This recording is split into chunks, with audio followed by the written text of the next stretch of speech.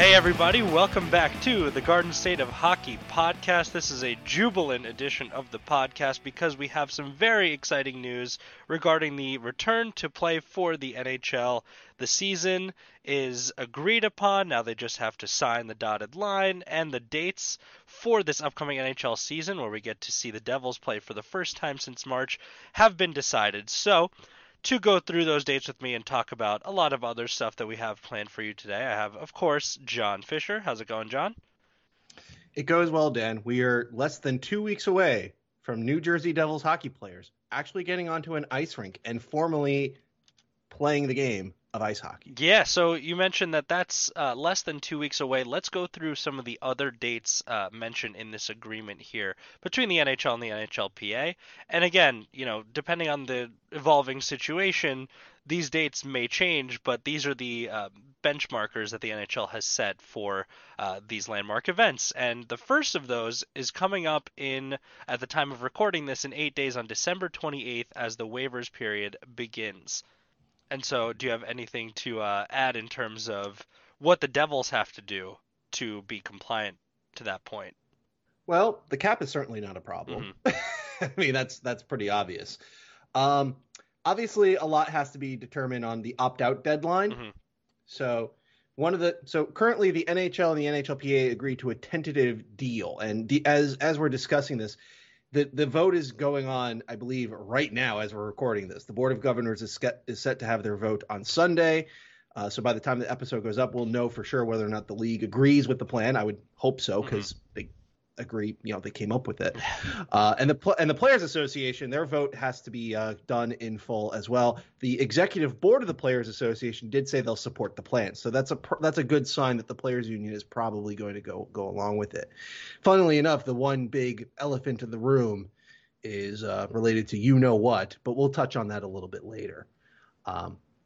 In terms of what the Devils absolutely need to do ahead of their December 31st camp date, is they got to get Jesper Bratt and Mackenzie Blackwood signed. Mm-hmm. That's like priority number 1 and number 2. If you want these players for camp, and camp this year is going to be very different than normal camps. Not only is it going to be shorter than usual, you're limited to 36 skaters.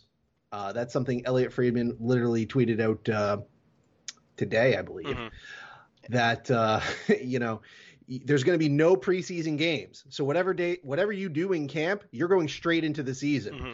So guess what? You need to have your players ready to go from day one, because you're going to start playing meaningful games on January 13th. Yeah, and assuming that's when the Devils' first game will be. Right, and with the COVID considerations, each team is allowed a bit of an extra taxi squad of players to travel, just in case, there are positive tests and people need to isolate. And this is kind of like what we were alluding to on a past episode, where they basically have full season black aces happening here. Exactly. And there's going to be further regulations that still have to be decided, because the way it's been discussed so far is that teams can have up to 6 players on this taxi squad. So it's like 4 to 6 players. Mm-hmm. However, they're allowed to travel and practice with the team, but they get paid on whatever their AHL salary is. That's a bummer. And they have to be still, and they still have to be called up like through the process. Mm-hmm. So that's ultimately like the big concern, the big question that all teams, not just the Devils, have to deal with, is do you put AHL veterans on your taxi squad, knowing that, look, they know the process, they know what it's like to, have to jump in and fill in on a short notice, but then you risk losing them to waivers. You have to pay them more because they're AHL veterans. They're typically on higher salaries. Or do you use this to host younger players, prospects, if you will, the Yanni Kuokkanens, the Fabian Zetterlunds of the world, also the Michael McLeods, and so forth. Do you keep them around and basically, cycle them in, especially if it comes out later that the NHL is going to require that you have to play your taxi squad players. You can't just bury them on your taxi squad and use them as is and hope, and if you happen to have no COVID cases, no injuries, then no concern. Mm-hmm. There's also the other shoe to drop is, what is the AHL going to be doing? Right. They're not going to start any earlier than February 5th, as I understand it. And of course that's completely up in the air. So, if the AHL does get a season off, you get to have the fun question of, do you want your taxi squad players just to hang out, or do you want them in the AHL where they could actually play and make their team be competitive. It's not going to be easy for anybody to decide, but nobody ever said this would be easy. No, and something you just alluded to, the season starting when the Devils play their first game on January 13th, and that's when the season starts across for all teams. And we mentioned that the Devils are going to be back in training camp in less than 2 weeks on the 31st of December because they were one of 7 teams to not make the return to play tournament that happened earlier in the summer of this year. So they get a few extra days to prepare. I mean, it's much less substantial than initially thought because the agreement took a while to process between the NHL and the PA, but they do get 4 extra days, and then training camp begins for the rest of the teams on January 3rd. Then, on February 1st, less than a month into the season, teams can begin requesting that players waive their no-movement clauses for expansion draft purposes. So, if they plan to expose them in the expansion draft, which will be happening later on in 2021, they can request that a no-movement clause is waived there for certain players. Then on April 12th, we have the trade deadline, and the season is set to end as of now on May 8th, with the playoffs starting on May 11th. The last possible day factored in for the playoffs is July 15th, and then 24 hours after the playoffs end in full and the Stanley Cup is awarded, the buyout period begins for contracts, and then July 21st will be the expansion draft where Seattle will pick their first franchise players. The 23rd and 24th of July is the NHL entry draft, and free agency this year will begin on July 28th. That's a lot of information. That's a lot of information, and it shows how close things are put together. I mean, as we've discussed in the past, NBC has the Olympics. The Olympics were moved from 2020 to 2021. That's apparently starting on July 23rd. Mm-hmm. So, needless to say, the NHL has to be done with their playoffs before then. Mm-hmm. So it looks like that's compliant with that. So good for them. It may mean NHL draft coverage and free agency might be limited compared to past years, but like everything else in life, in 2020 and 2021, you just kind of have to roll with the punches. It's going to be another condensed schedule, but the good news is it's closer to what normalcy looks like. Instead of waiting until October for your draft, it's going to be in July, which is about a month after when it's normally held. Same with Free Agent Frenzy. It's typically July 1st. Instead, it'll be July 28th. Mm-hmm. So the hope here is that after this 56-game season and the playoffs, assuming no further restrictions happen and nothing else terrible happens that causes everything to be put back on lockdown and pause, we could see a return to the normals setup that you and I are used to for the 2021 and 2022 season. Yeah, and that's the ideal. That's why they're compressing this down to a 56-game schedule. They want, everything back with fans, obviously, depending on if the area is able to comply with that, with, safety measures in place. And this 56-game gauntlet that the Devils are about to run against the likes of Boston, Buffalo, the Rangers, the Islanders, Philly, Pittsburgh, and Washington, it's not going to be an easy division. It is by no means going to be a fun time, and maybe it'll be a tough time to watch, but at the very least, it's, first of all, 56 games, which is not the full slog that, when it gets to the end of the season, for example, in February, March, when the Devils are out of it, doesn't feel good to watch at that point. But at this way, they get some valuable experience playing against some tough teams in a shortened season, and they're not exactly in a rush to win anytime soon. So a shortened season doesn't really, impact any level of urgency there. They've got a lot of young guys that are set to develop well, and they're set to use these 56 games as more of a development period than an actual chance at competition, I would say. I would disagree. I mean, to a degree, you're right in that I don't think the Devils are in a position to start contending. Like, I don't anticipate they're going to do what the LA Kings recently announced, saying we're done rebuilding. Like, LA, you've been absolutely terrible. Mm-hmm. You're not. You may want to rethink that thought. But yeah, this is kind of like, if you're in a position to go make the playoffs, I'm always in opinion of go make playoffs. Like, because if we learned anything over the past decade or so, is that making the playoffs is not a guarantee like it used to be for this franchise. It's not. It's something that we used to take for granted as Devils fans. Yes. Like, making the playoffs is like, great, you made the playoffs, but we want you to win a round. We want you to go all the way. We want another cup. Well, I would hope that the last 6-7 years have made fans. I know in my experience, it made me realize the importance of making the playoffs. Like that is a legitimate achievement, even if it is just beating half of the league to get in. So, if Crawford and Blackwood play out of their minds early on, the fact that everybody's going to be starting the season with a lot of rust on their body since there's going to be no preseason games or exhibition games. If the Devils get hot early and manage to maintain their situation, it's not impossible that they could sneak in. And I'm of the opinion of if you can do it, go for it. I mean, it's not like the 2021 draft class. I'm not going to say it's not talented, Dan, but it's hard to get excited for prospect lists where a third to a half of the top 10 hasn't played a single game yet this season. So I'm a little uneasy on trusting, the prospect pool, given that a good chunk of it hasn't seen 1 minute of ice time yet. So yeah, the problem with the format, shoot your shot if you can shoot your shot. Right, yeah. But the problem with the format is that because of the divisional split, it's going to mean the playoffs are decided a little differently than usual, where the top 4 teams from each division move on instead of doing a conference format where you can theoretically get 5-3 or even 6-2 if it's a ghoulish enough year. But now with the format being what it was, with the top 3 teams in each division getting a spot, that was no longer possible. But there have been times in the past where, they could have had more points than a team in another division and taken a spot that way. However, if they're supposed to make the top 4 of this division, I'm not really sure which 4 teams they are, 4 teams they'd have to be better than to make that top 4 spot. And I'm not sure that is anywhere close to the case over 56 games. Well, with 56 games, one bad month can sink your season. That's true. That's the way I'm looking at it. The way I look at it at the moment is, and I don't want to turn this into a quasi 2021 preview show because I know we're going to have. We got time. I'm happy to say we're going to have one. Yeah. But just thinking about it, I think the Devils right now are better than Buffalo. I don't think I'm going to get a lot of people turning around saying, no, Buffalo's way better. Sure. Like, no, Buffalo is a tire fire.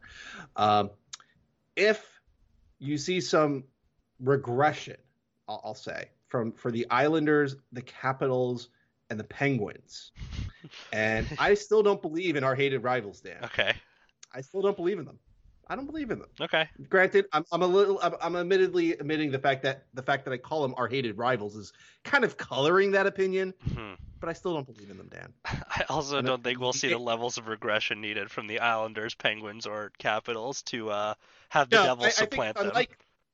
I think it's unlikely. I'm just saying it's plausible. It's not completely out of the realm of possibility that, a team like the Penguins face plants and the Islanders, they don't get the fortunate goaltending and they start playing down to their 5-on-5 levels. And then all of a sudden, the number 4 spot in this division, I think it's going to be called the Atlantic Division, suddenly is up for grabs. And of course there could be other surprises along the way too. We don't know, we're assuming every NHL player is going to opt in and play. That may not be the case. There could be some significant injuries. I mean, already we learned that Washington's latest signing, Henrik Lundqvist, is not going to play this season due to a heart condition of all things. And I for one, hope he gets better soon. Heart conditions are definitely serious, and he's doing the right thing by not playing through it. Yeah. But, getting to the quality level. Now, Washington is going to be reliant on Ilya Samsonov and Phoenix Copley to be their top goalies. Samsonov certainly has the goods, but the question is, how much is that going to impact your team? Because it's not like Lundqvist was a scrub, even at his advanced age. Right. So I'm just throwing out possibilities here. It's a very rosy outlook, and I appreciate it. And I hope things go that way, because that would be way more fun and way more enjoyable to see the Devils make significant strides and see some of these other teams in the division fall off a bit. And one last question I have on this format for you. Is that with 4 divisions and the reverse retro jerseys being released this year, do you think this is the perfect opportunity for them to name these divisions the Adams, the Norris, the Patrick, and the Smythe? No. I'll never understand the older fans and the hockey hipsters that seem to think this is some grand idea. I mean, first and foremost, we already have trophies named after James Norris, Jack Adams, Conn Smythe, and Lester Patrick. Mm-hmm. Like, we already have individual awards after them. I don't know why they also need divisions. I understand you know there's an argument to, you know, we're showing the respect for the history of the game, but the history of the game is a lot more than just those four guys. Mm-hmm. I mean, it would be one thing to say, hey, we're going to name them after some more contemporary names like the Gretzky division, the Lemieux division. You know, you everyone in the comments and on Twitter can argue. You're going to say Messier, you know, and something? No. Wouldn't that be fair though? Dan, life is not fair. Well, okay. So why should I be fair? Okay, so if you had to choose four names, I'm going to put you on the spot right here, right now. Oh. If you had to choose four names to make these divisions that aren't geographically based, because it's hard to justify geographically naming a division that includes. But they are kind of geographically right, based. except like for the fact that the Northeast exists. Look, okay, it's not a perfect one, but basically this proposed division for that the Devils are going to be in could legitimately be the Atlantic. You can even call it the Metropolitan even. Mm-hmm. It's not like Buffalo and Boston are tiny towns in the middle of nowhere. And then you have an all-Canadian division, assuming that British Columbia is going to allow people to go into their province. That's actually the one thing that's could throw a big wrench into this current plan right now. Well, since it's British only Columbia one team, is not right? playing nice right now. Yeah, I mean, the NHL may just say, hey, Vancouver, you're going to have to play in another province, right. Similar to how the San Jose Sharks, they're going to have to start. They will be starting in Arizona, by the way, because Santa Clara County in California is sticking to their guns on their pro sports plan. Again, the 49ers are playing in Arizona right now, and if the 49ers aren't going to stick around, aren't allowed to play, you better believe the Sharks aren't going to be allowed to play. Yeah, that's not happening. Right. Okay, so you're putting me on the spot yes. here. Four names. Okay, fine. Putting me on the spot here. Okay. We need a Gretzky division. Okay. We need a Lemieux division. Okay. Because those two are the top two players of the biggest expansion growth parts of the league, and Gretzky is arguably the best player of all time. Also in that vein, we need to have a division named after Gordy. Arguably. Well, who's arguing against that? People who aren't right. Okay, good. Fine. I didn't say they were good arguments, Dan. I'm just saying that. So poorly arguably. Poorly arguably. Okay. Yes. Fine. We need a division named after, and I'm surprised there's not a trophy named after him already. Gordie Howe. Mm-hmm. You need to have a division after Gordie Howe. Mm-hmm. And similarly, and this is going to be a bit controversial since he's actually still playing. In fact, earlier this week, he just played his first professional game. Continuing the streak, Dan, everybody's favorite Czech player, Jaromir Jagr. still playing hockey to this day. I thought we were going to have like a Bobby Orr division. I guess you could have a Bobby Orr division instead, but Jagr is not just reflective of the fact that, you know, he's a long-standing player, he's a modern, grinder. He's also a representation of the growth of the sport into Europe. Mm-hmm. And yes, you can make an argument for a Russian player like Vyacheslav Fedosov, mm-hmm. or you can make a case for Nicholas Lidstrom. Yeah. You know, that's probably the other big name. But I'm picking with Jagr primarily because this dude was the one guy who credibly outshined Lemieux. Mm-hmm. Back when Lemieux was, pre-Hodgkin's disease, winning cups, with Pittsburgh, Jagr was that dude. He made mullets look cool again, Dan. And he is still playing pro hockey today. And so he's rewarded with a division name, and you know what? I don't hate that at all. I think he's great. He's almost at the Lee Stempniak and Cole Sillinger levels Mike Sillinger levels. Yeah, of how many teams he has played for in the NHL. So that's another argument in favor of Jagr. Like, he's played for, I want to say, close to at least a quarter of the league.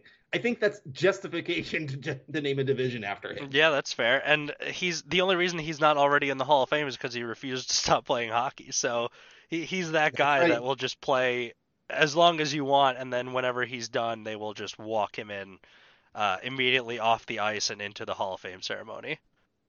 To put this in perspective, Dan, Jagr playing hockey today is the same as if an NHL player that's going to be drafted on July 23rd or even July 24th and is still playing hockey for the 2050-2051 season. Yeah. That's That's the breadth here. Like, the player that's going to play as long as Gretzky is just, I'm sorry, playing as long as Jágr is just being born right now. If I had to pick a player that was destined to die on their skates, it's Jaromir Jágr. He is going to play until he physically can't move anymore, and that is what makes him a legend, and we appreciate him for it. And so, because we appreciate Jaromir Jágr, we're going to take some time to step away and fully appreciate him, aka we're going to have a quick commercial break. I hope that transition was pretty good there.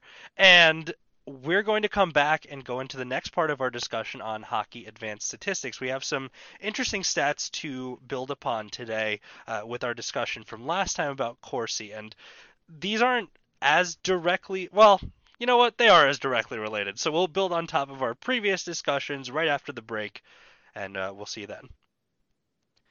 All right, we're back, and today's discussion involves a lot of percentages, and it involves a lot of other factors, and a lot of things that people could consider luck in terms of hockey, or at least attribute a luck factor to them. And as a review from last time, we learned that the Corsi statistic is a way to measure shot attempts for a player or a team over the course of a game or a season. It's just a visual of their shot attempts compared to their opponents, shown in a percentage. And, you know, if you're above 50%, you're doing pretty well. And so we have some more percentages to talk about today. And those are going to be shooting percentage, save percentage, and a mixed percentage value called PDO. And we'll get to that in a bit. But, John, let's start off with shooting percentage. And is it anything more complicated than the number of goals you score compared to the number of shots you take? Nope, that's pretty much shooting percentage in a nutshell. Mm-hmm. And it's a very straightforward statistic. However, there are a lot of nuances that one needs to understand to correctly evaluate from it. Mm-hmm. And so let's, you know, when you talk about, for example, a baseball player, if they hit the ball 3 times out of 10, they're a pretty good player. 300 is a pretty good average over the course of a baseball season. For a hockey player, the number you're looking at is closer to the 10% value. If you take 10 shots, you're doing very well if you're shooting at 10%. And that makes sense. Hockey's a lower scoring game, and there's a lot of things that could happen to your shot in progress. It's either blocked by the goalie, it's blocked by another player, it goes wide. So if you score 1 out of 10 times, you're doing pretty dang well, which is why when we talk about Yegor Sharangovich shooting at 16% to start this KHL season, we say this likely isn't a sustainable metric, even though it's really, really fun. Right. Now, keep in mind, shooting percentage only looks at shots that get to the net. So if your shot gets blocked or the shot misses the net, it doesn't count in the NHL. Now, other leagues may count shots differently. They may take a soccer approach where what they call a shot would include misses and blocks. It's one of those things you have to be a little careful of. In the NHL, though, it's very straightforward. If your shot gets on net and gets stopped, it doesn't count. It's a save, obviously. If it goes in the net, your shooting percentage improves because it went in the net. Likewise, save percentage is the inverse of that. It's how many saves the goaltender makes over how many shots on net they face. Mm-hmm. Now, to your point, Dan, a player shooting 10% is actually not that particularly great. Okay. It's not bad, but it's not great. A good example of what greatness looks like, you mentioned Yegor Sharangovich. That's a very good example. If you're shooting typically above, like 12, I would say, above 12% over a season, that's really good. And obviously the higher the better. Kyle Palmieri, the pride of Montvale, New Jersey, led the Devils in goal scoring last season, and he shot at 16.1%, which is really, really good. He scored 25 goals out of 155 shots. So that's how you get that. Mm-hmm. Now, the team, at a team level, Dan, if your team is shooting at 10%, that's incredible. That is incredible in 5-on-5 play. Now, when you start adding power play time, then 10% becomes closer to like okay. You know, it's all right. Because power play situations, shooting percentages are much higher in general because you're being more judicious in your shooting, and as such, you're trying to shoot to score. Mm-hmm. And likewise with your penalty killing, ironically, penalty killing your team could have a very high shooting percentage because if your team is getting shots on it during a penalty kill, it's typically because you got a breakaway or you got a 2-on-1 or a 2-on-0 or some sort of high scoring chance. So you don't get very many shots, but the few that you get are typically more dangerous than any other type of shot. So, but in general, in 5-on-5 play, if your team is shooting at 10%, your team is probably winning a lot of games unless you have terrible goaltending. Mm-hmm. Yeah, it's something that if every player on your team averages out to shoot 10%, you're having rolling scoring from all four lines. It's something that either one line is entirely not taking shots, or every single line is just putting goals in at will. So it's very it's very tough to achieve something like that. And the Devils have been a team that has had abysmally low shooting percentages across the board the last couple of years. For example, one very good example of a low shooting percentage, and you can feel it when you see it, was Jack Hughes.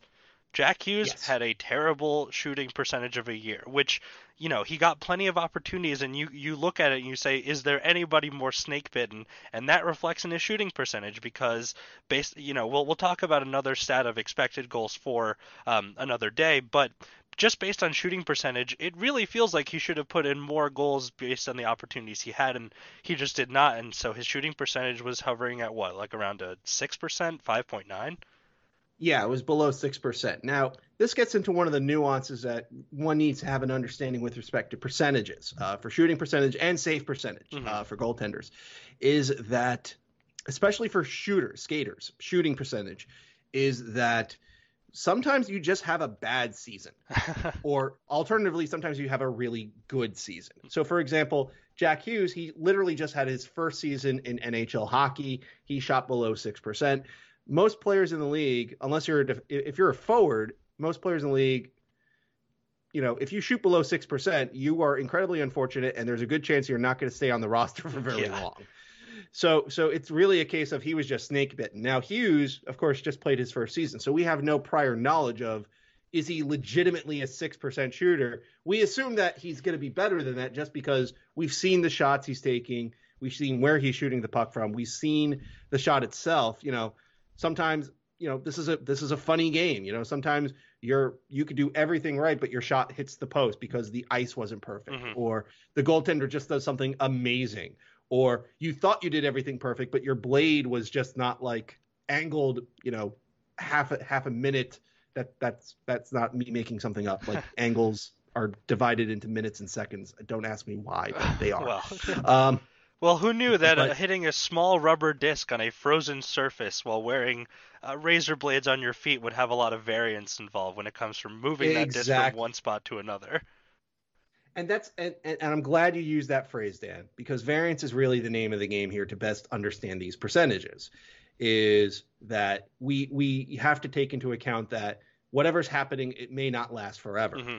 And it also happens in the inverse. So you mentioned Yegor Sharangovich. We mentioned that in his past seasons in AHL and even in the KHL, he has never shot this well before.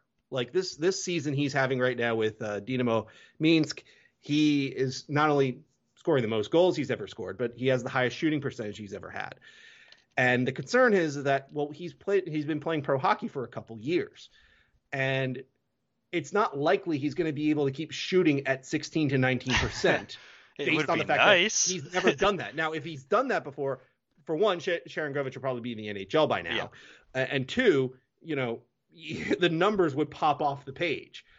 It's very, very hard and very difficult for a player to have a shooting percentage above the vast majority of the league for multiple seasons. In fact, I can only think of two players for the majority of their careers that were able to do that. One of them is Ilya Kovalchuk, who just recently signed in the KHL, and nobody will miss him. And Alex Tanguay, believe it or not. Yeah. And the thing is that Tanguay especially was very much the definition of a judicious shooter. He's not like an Ovechkin where, he'll shoot 500 shots on net and, Ovechkin just scores a lot of goals just based on volume. Yep. Tanguay was very much more selective of when he would fire away, and as such was able to do that. So the point is that it's very hard to maintain a high shooting percentage season over season. And that's another concern also for Palmieri, because guess what? 16.1% that he shot last season, Dan, is the highest he's ever had in a single season in his career. So guess what? Unless Palmieri plans to shoot the puck a lot more this coming season, he may not score that many goals. Now, granted, there's also going to be only 56 games. So, right. I mean, you're not, even if he shot the puck at 16%, again, by some magical occurrence and some magical stroke of luck, he may not have enough games to get to 25 again. Right. But that's kind of the point I'm trying to make here. And again, hockey is a sport where, guess what? It doesn't matter if the puck bounces off the defender's skate and goes in, or if the goaltender bobbles it, or you shoot the puck directly at the goaltender's face mask, it bounces straight down and somehow squiggles between your legs in for a goal. Oh. Not that I'm referring to a certain Alexander Georgiev moment. Oh, okay. I thought that's what you had in mind. Blake Coleman scored that goal, by the way, not Paul Mary. Yep. But the point is that in the NHL for shooting percentage, it doesn't matter how it gets in. It just matters that it got in. Mm-hmm. So what that means is that you get benefit for things that are completely fluky or somewhat out of your control. And that's why there's so much variance in shooting percentage. With save percentage, it's not as variable. However, it does happen where, sometimes goaltender, you're able to make you dash across the net and you're able to slide and get that shot that nobody expected you to get. And sometimes you just let in the bad goal that, 99 times out of 100, you don't let up. Right. Same thing here. Yeah, it's not something you'd ever expect, like a half-ice shot going in, but it's happened before, and we know that it's happened before. And so this is another, good moment to bring up the concept of regression to the mean, where we mentioned that, that value of 10 to 12, that range of shooting percentage for a good player, the average would be somewhere a little bit below that.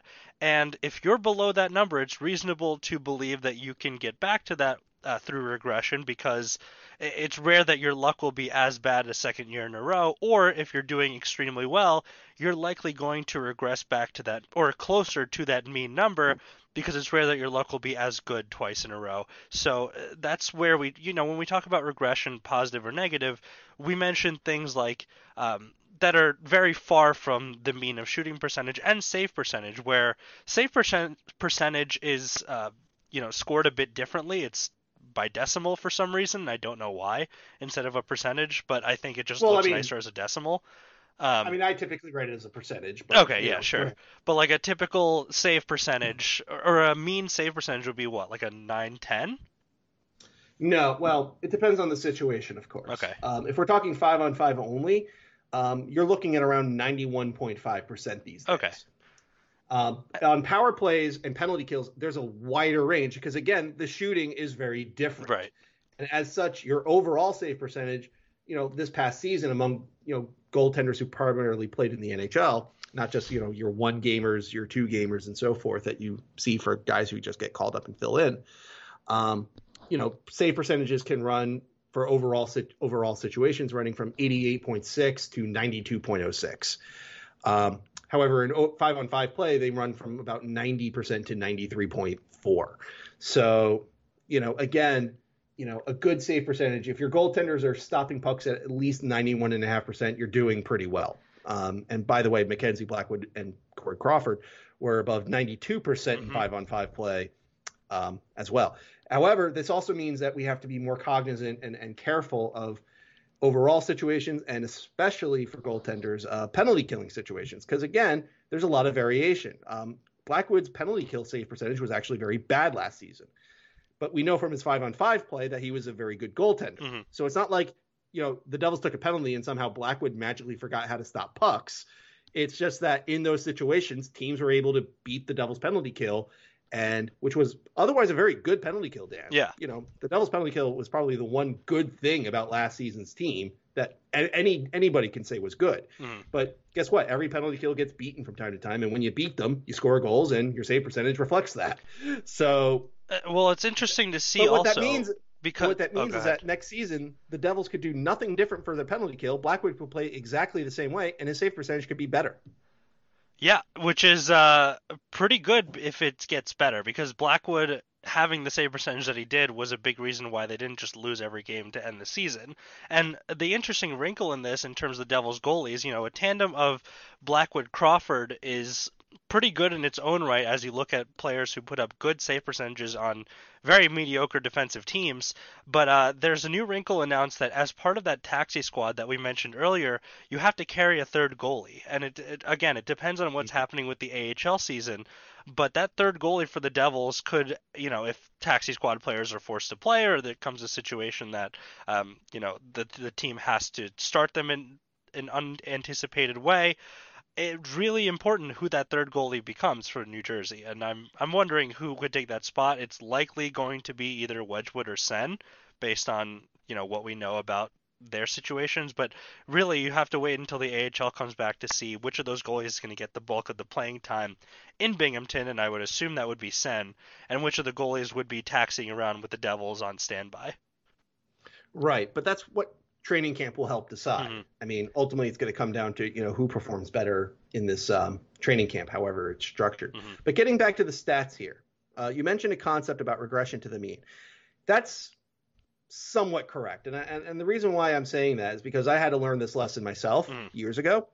And there's actually a very important statistical, but it does hit upon a very important statistical concept, and this applies to a lot of anything in probability, not just hockey stats. So, you know how I said we don't do life lessons here? We're doing one. Garden state of life. Garden state of life here. Okay, everybody. I'm going to tell you about a concept called the law of large numbers. Ooh. Okay. So, very simple. Simply put, it's that the more you run an experiment, eventually the average of your results is going to converge to the expected value of that probability distribution. So in anything involving probability, Dan, it's typically tied to a distribution. The most common, easiest example is a two-sided coin. You just a simple coin. It's got a head, it's got a tail. We're assuming the coin is not weighted, like the head is heavier than the tail. We're assuming that the coin is going to lay flat when we flip it. It's not going to end up on its side. So don't give me that smart aleck answer of what happens if it lands on its side. And no, it's going to have to fall. We know from you have two options. It's what we call a Bernoulli distribution, meaning it's only got a particular set of outcomes here. In this case, the expected value is that, it should come up heads 50% of the time because you have two sides. It's either heads or tails. And if it's not weighted towards one or the other, over time, half of your results should be heads, right? However, if we actually flip a coin right now, and give me a moment here, I'm going to get a coin. Right, I'm going to flip a coin, Dan. Okay, this is happening live, people. Okay, it comes up heads. So right now, I have 100. My results are 100% heads. Now, if I flip this 2 times. Okay, it came up tails. So now I'm at 50%. Now, the point here is that if I keep flipping a coin, okay, I got tails again. So now at 33%. So my results are going to change over time the more I flip the coin. And the law of large number says, as long as I flip it enough times, a large number of times, I will eventually get to my 50% to justify the probability the expected value of that probability distribution. So mathematically, as you approach infinity. Right. Now, that's the problem, however, is that how many experiments do I need to run to get to that point? And the answer is we don't know. Right. Especially with such a sport that has so much variance, you're always going to have counterexamples to things that are supposed to be the statistical mean and just don't show up that way, but can last entirety of seasons, right? Well, not the mean, Dan. The key phrase is expected value. Right. So that's not always the mean. Now, if we had a normal probability distribution, then yes, the expected value is your mean. But not everything is a normal distribution. No, right. Especially in an 82 game or even shorter 56 game season. Well, that's not quite it, but you kind of hit it. You're kind of hitting on the point I'm trying to make here. Okay. So anyway, let's say I flip this coin 10 times, Dan. And let's say I get 3 heads and 7 tails. But let's say you get a coin, same coin, not weighted. You flip it 10 times and you get 7 heads and 3 tails. So even though we have very different amounts here, that doesn't mean the coin's expected value changed. It just means we have different results from that. And that's the result of, as you say, the variance of the situation. So bringing it back to hockey, for example, Carl Palmieri, at the start of last season, In the first month, he scored 6 goals in 10 games out of 30 shots. So he shot 20% in October. Mm-hmm. However, in November, he only scored 3 goals out of 27, and he actually had an 8-game goalless streak. So as a result, his shooting percentage fell for the season to 15.8. And then it got brought back up to 6 out of 38 shots on net. So the shooting percentage held about steady, but it wasn't as dire because he had goal scoring more often. He didn't have an 8-game goalless streak. And as the season progressed, Dan, the shooting percentage, would fluctuate based on the results. The problem is that an 82-game season or a 56-game season or a 48-game season or a 7-game playoff isn't enough games to really get to what the expected value is. Mm-hmm. Basically, because Palmieri started the season relatively hot, his season is likely to stay on the hotter side, short of having a really, really bad month afterwards. And the harsh reality is that teams, players, coaches, management, fans, bettors have to make decisions based on the information that we have. We don't have the luxury of waiting to get to that indeterminate amount of experiments to get to, whatever Palmieri's true expected value of shooting the puck is. Mm-hmm. Not to mention the fact that as Palmieri gets older, he gets more injured. Teams, figure him out, but he also makes adjustments to his game. His expected value may change throughout his career. So the general rule is that if you see a player or a team shoot way above what they have done in the past, and when I say the past, I mean like the recent past, you shouldn't put a lot of money on that continuing. Yeah. Likewise, if a player is shooting incredibly low, but you have reason to believe that that's just unfortunate, like Jack Hughes, don't put money on the fact that it will continue. And I'm bringing up money here, Dan, because this ties into another statistical concept that is a big problem in sports, especially with gambling, because it's literally called the gambler's fallacy. Yeah. So the gambler's fallacy, I think, is something that a lot of people are familiar with from an intuitive perspective, where you go to a slot machine, you play that slot machine 100 times, and you don't win once, well, you're like, well, I must be due. No, you're absolutely not due. Exactly. The percentage of you winning has not changed. But, just because when you play the machine one time, it doesn't eliminate one of the possibilities that doesn't give you a win. It just means that you didn't roll a win on that attempt. So if you're supposed to win 1 out of 100 times, you're not guaranteed to have a win in those 100 times. But it's the fallacy that because you see it happening, you think that someone is due. If someone has a 10-goal goalless streak, they're not due to score a goal in their next game. They're not due to score a goal in their next 10 games. In fact, it just may seem that way, but it's not actually true. Right. And again, this ties in perfectly with the law of large numbers, is that yes, over time, over a long period of time, you will eventually win at the slot machine. Mm-hmm.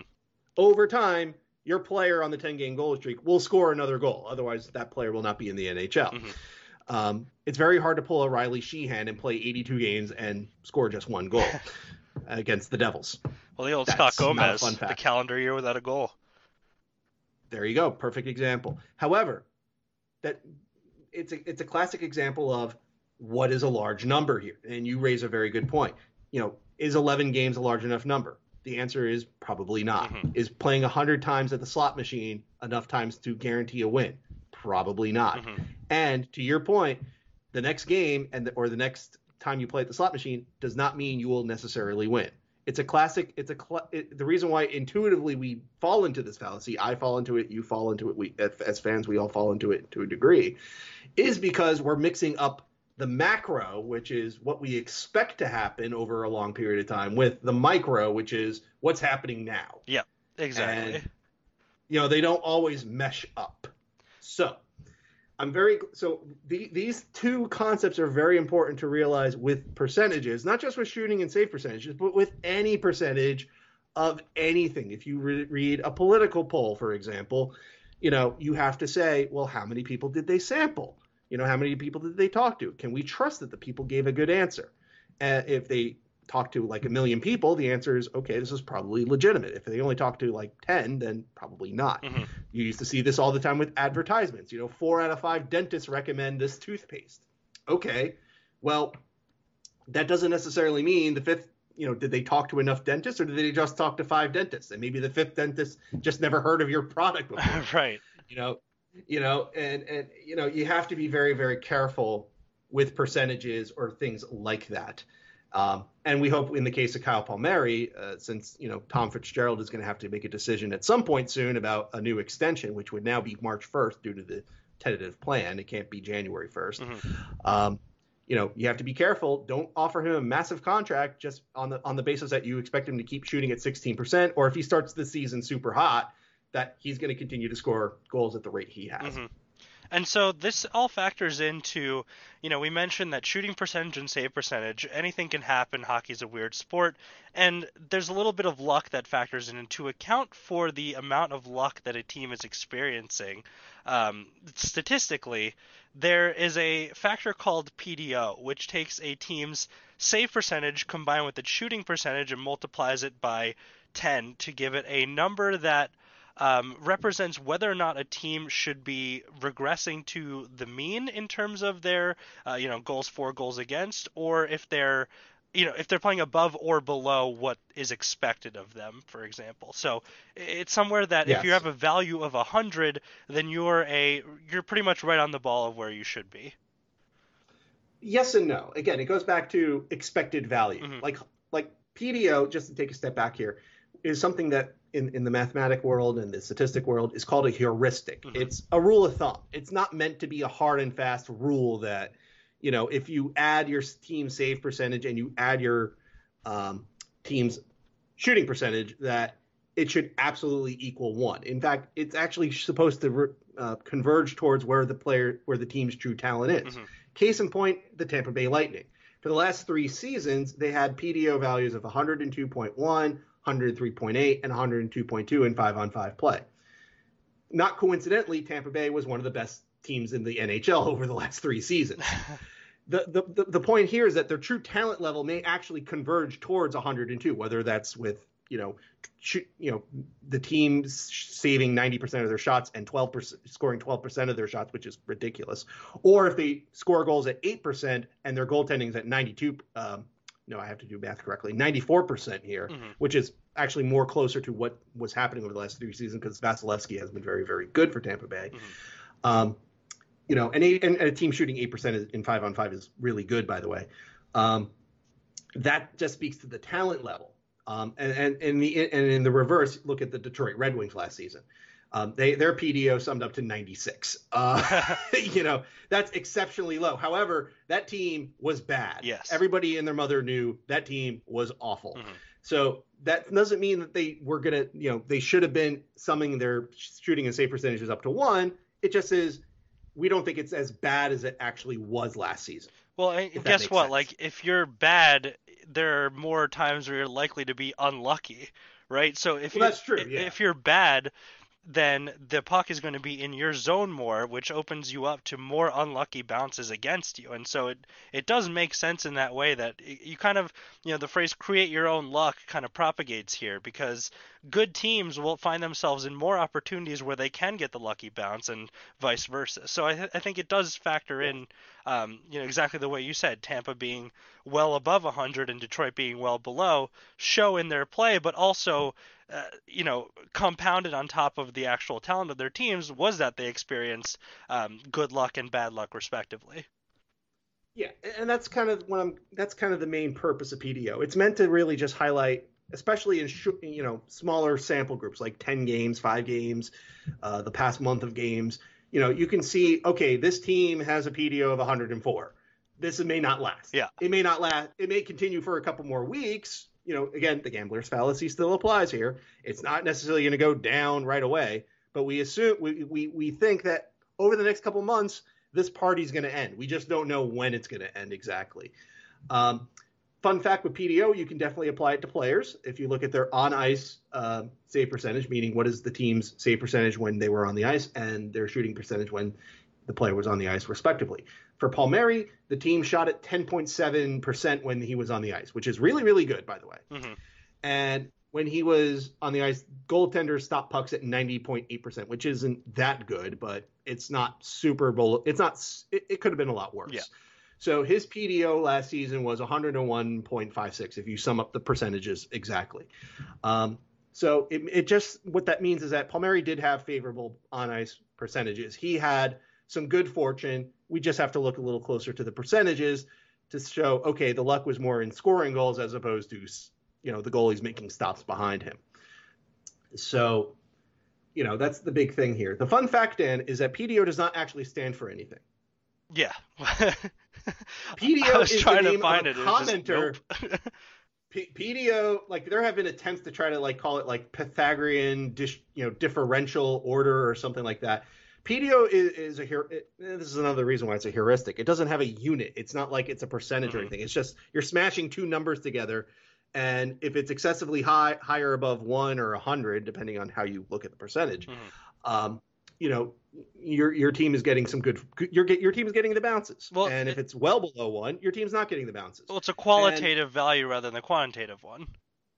Exactly, and this came up with some commenter. It was on Tim Barnes's blog, Vic Ferrari's Irreverent Oilers blog, and it was some off-topic post about how hot a former TV actress was, and PDO, the commentator, jumped in and said, "Hey, I just had this idea. What if you combine these two percentages and you could see some teams, the Oilers may have been especially fortunate, signed a player when their PDO was high, and then they inevitably get disappointed because things go back to their expected value, which was much lower." And Vic Ferrari looked into it. Gabe Desjardins, founder of Behind the Net, looked into it. Tyler Dello, who now works for the Devils, looked into it. The late Tor Perky, a.k.a. Jay Likens, looked into it. And they all found that PDO actually means something. There's actually truth to that value. Mm-hmm. And Gabe in particular, back in the day, when I say back in the day, we're talking 2010, 2011, he actually called it the most vital advanced stat because it just captures a whole bunch of very important concepts. The fact that shooting percentage, a lot of things are driven by, for lack of a better term, luck. Mm-hmm. Save percentage. Yes, there's more talent in stopping pucks, but there's luck involved with that too. And guess what? If you're doing well at it, that means your opponents are probably not doing very well at it. Yes. So, if you, again, it's a rule of thumb. It's not a hard and fast rule. It's not, something you write in stone. And you have to be mindful of the fact that for teams like Tampa Bay last season or Detroit last season, an excessively high or an excessively low PDO may not be super far from its quote true value. But based on the law of large numbers, again, we don't have enough games to know what that true value is. So if you want to make a whole bunch of money betting on hockey, be aware of PDO. If you want to make good decisions with contracts, be aware of the PDO. If as a fan you want to set reasonable expectations for your favorite player or your favorite team, look at PDO. There is value in these percentages. And even though these stats are very simple to calculate, they've been around for a long time, it's not as simple as it looks. Well, I want to ask you offhand, we go back to that 2013-14 Devils team. Do you know, at the top of your head, how their PDO looked? Give me a moment here, because many sites like Natural Stat Trick actually have this stat readily available on their team sites. And we bring this team up as the penultimate example of a good statistical Devils team that missed the playoffs because they lost 13 shootouts. Well, yeah. So there's the luck factor, by the way. Right. So looking at 5-on-5 only, because again, we want to take special teams out of the equation here, because we're the meaning of your question is the general run of play. How did they do? Mm-hmm. The Devils PDO summed up, and they do this out of 1, by the way, at Natural Stat Trick, but it's 0.986, meaning they had a team save percentage of 91.44 or 0.9144 if you prefer it in that format, which was actually one of the lower ones of the league. It was actually the 6th worst that season. Mm-hmm.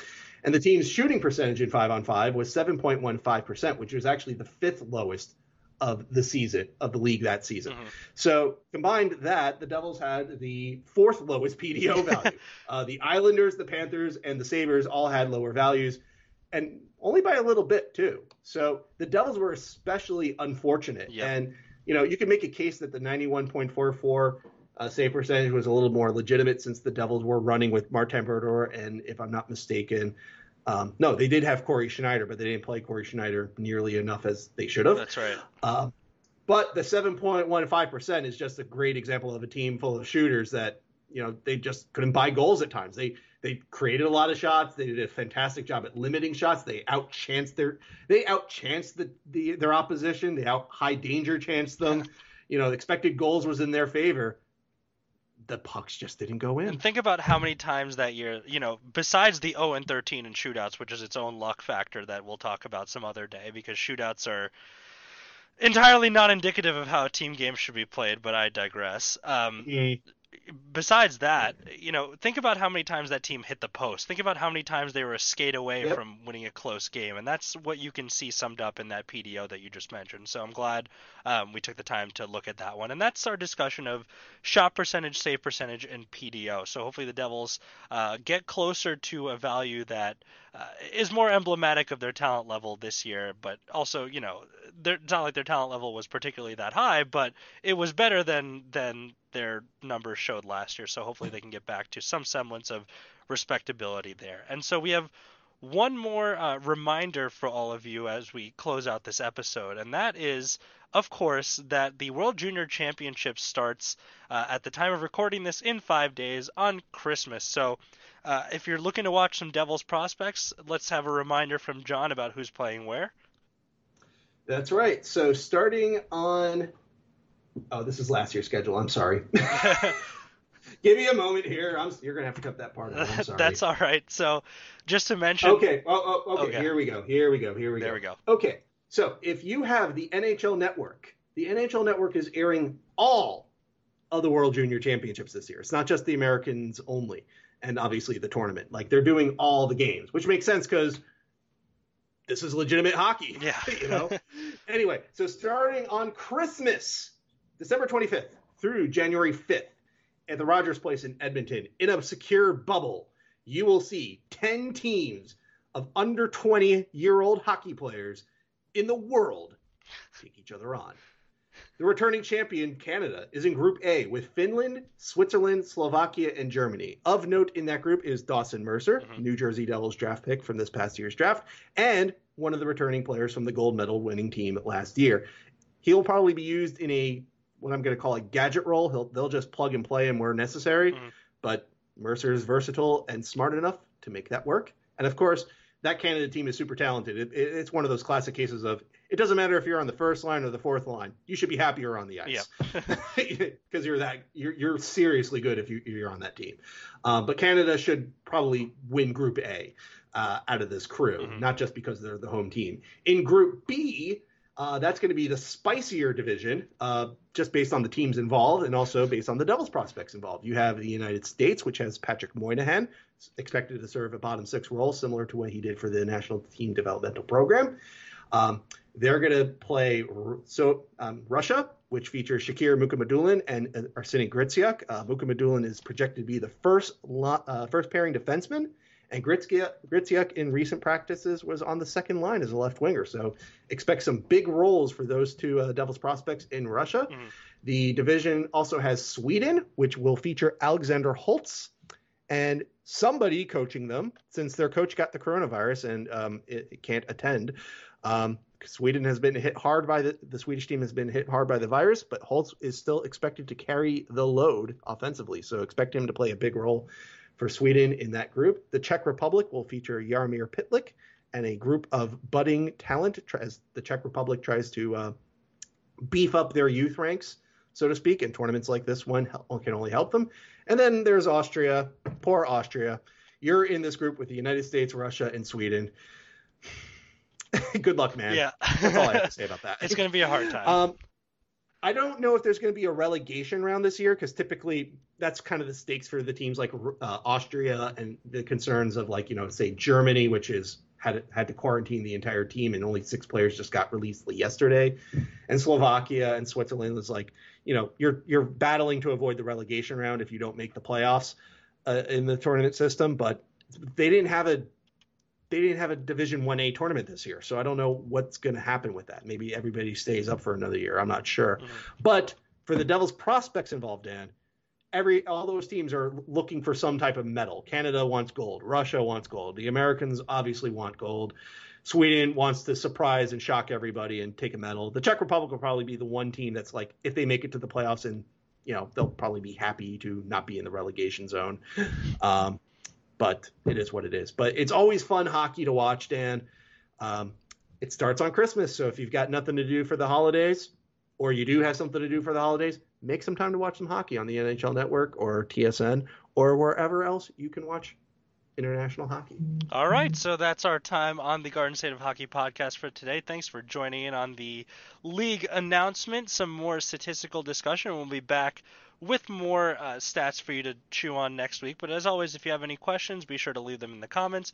Questions, comments, suggestions, they're all welcome as we get ready to restart this hockey season. And it feels exciting to say that, and I know we're all very happy to have that news as well. So thanks again for listening. That's been our time here, and let's go Devils. Devils.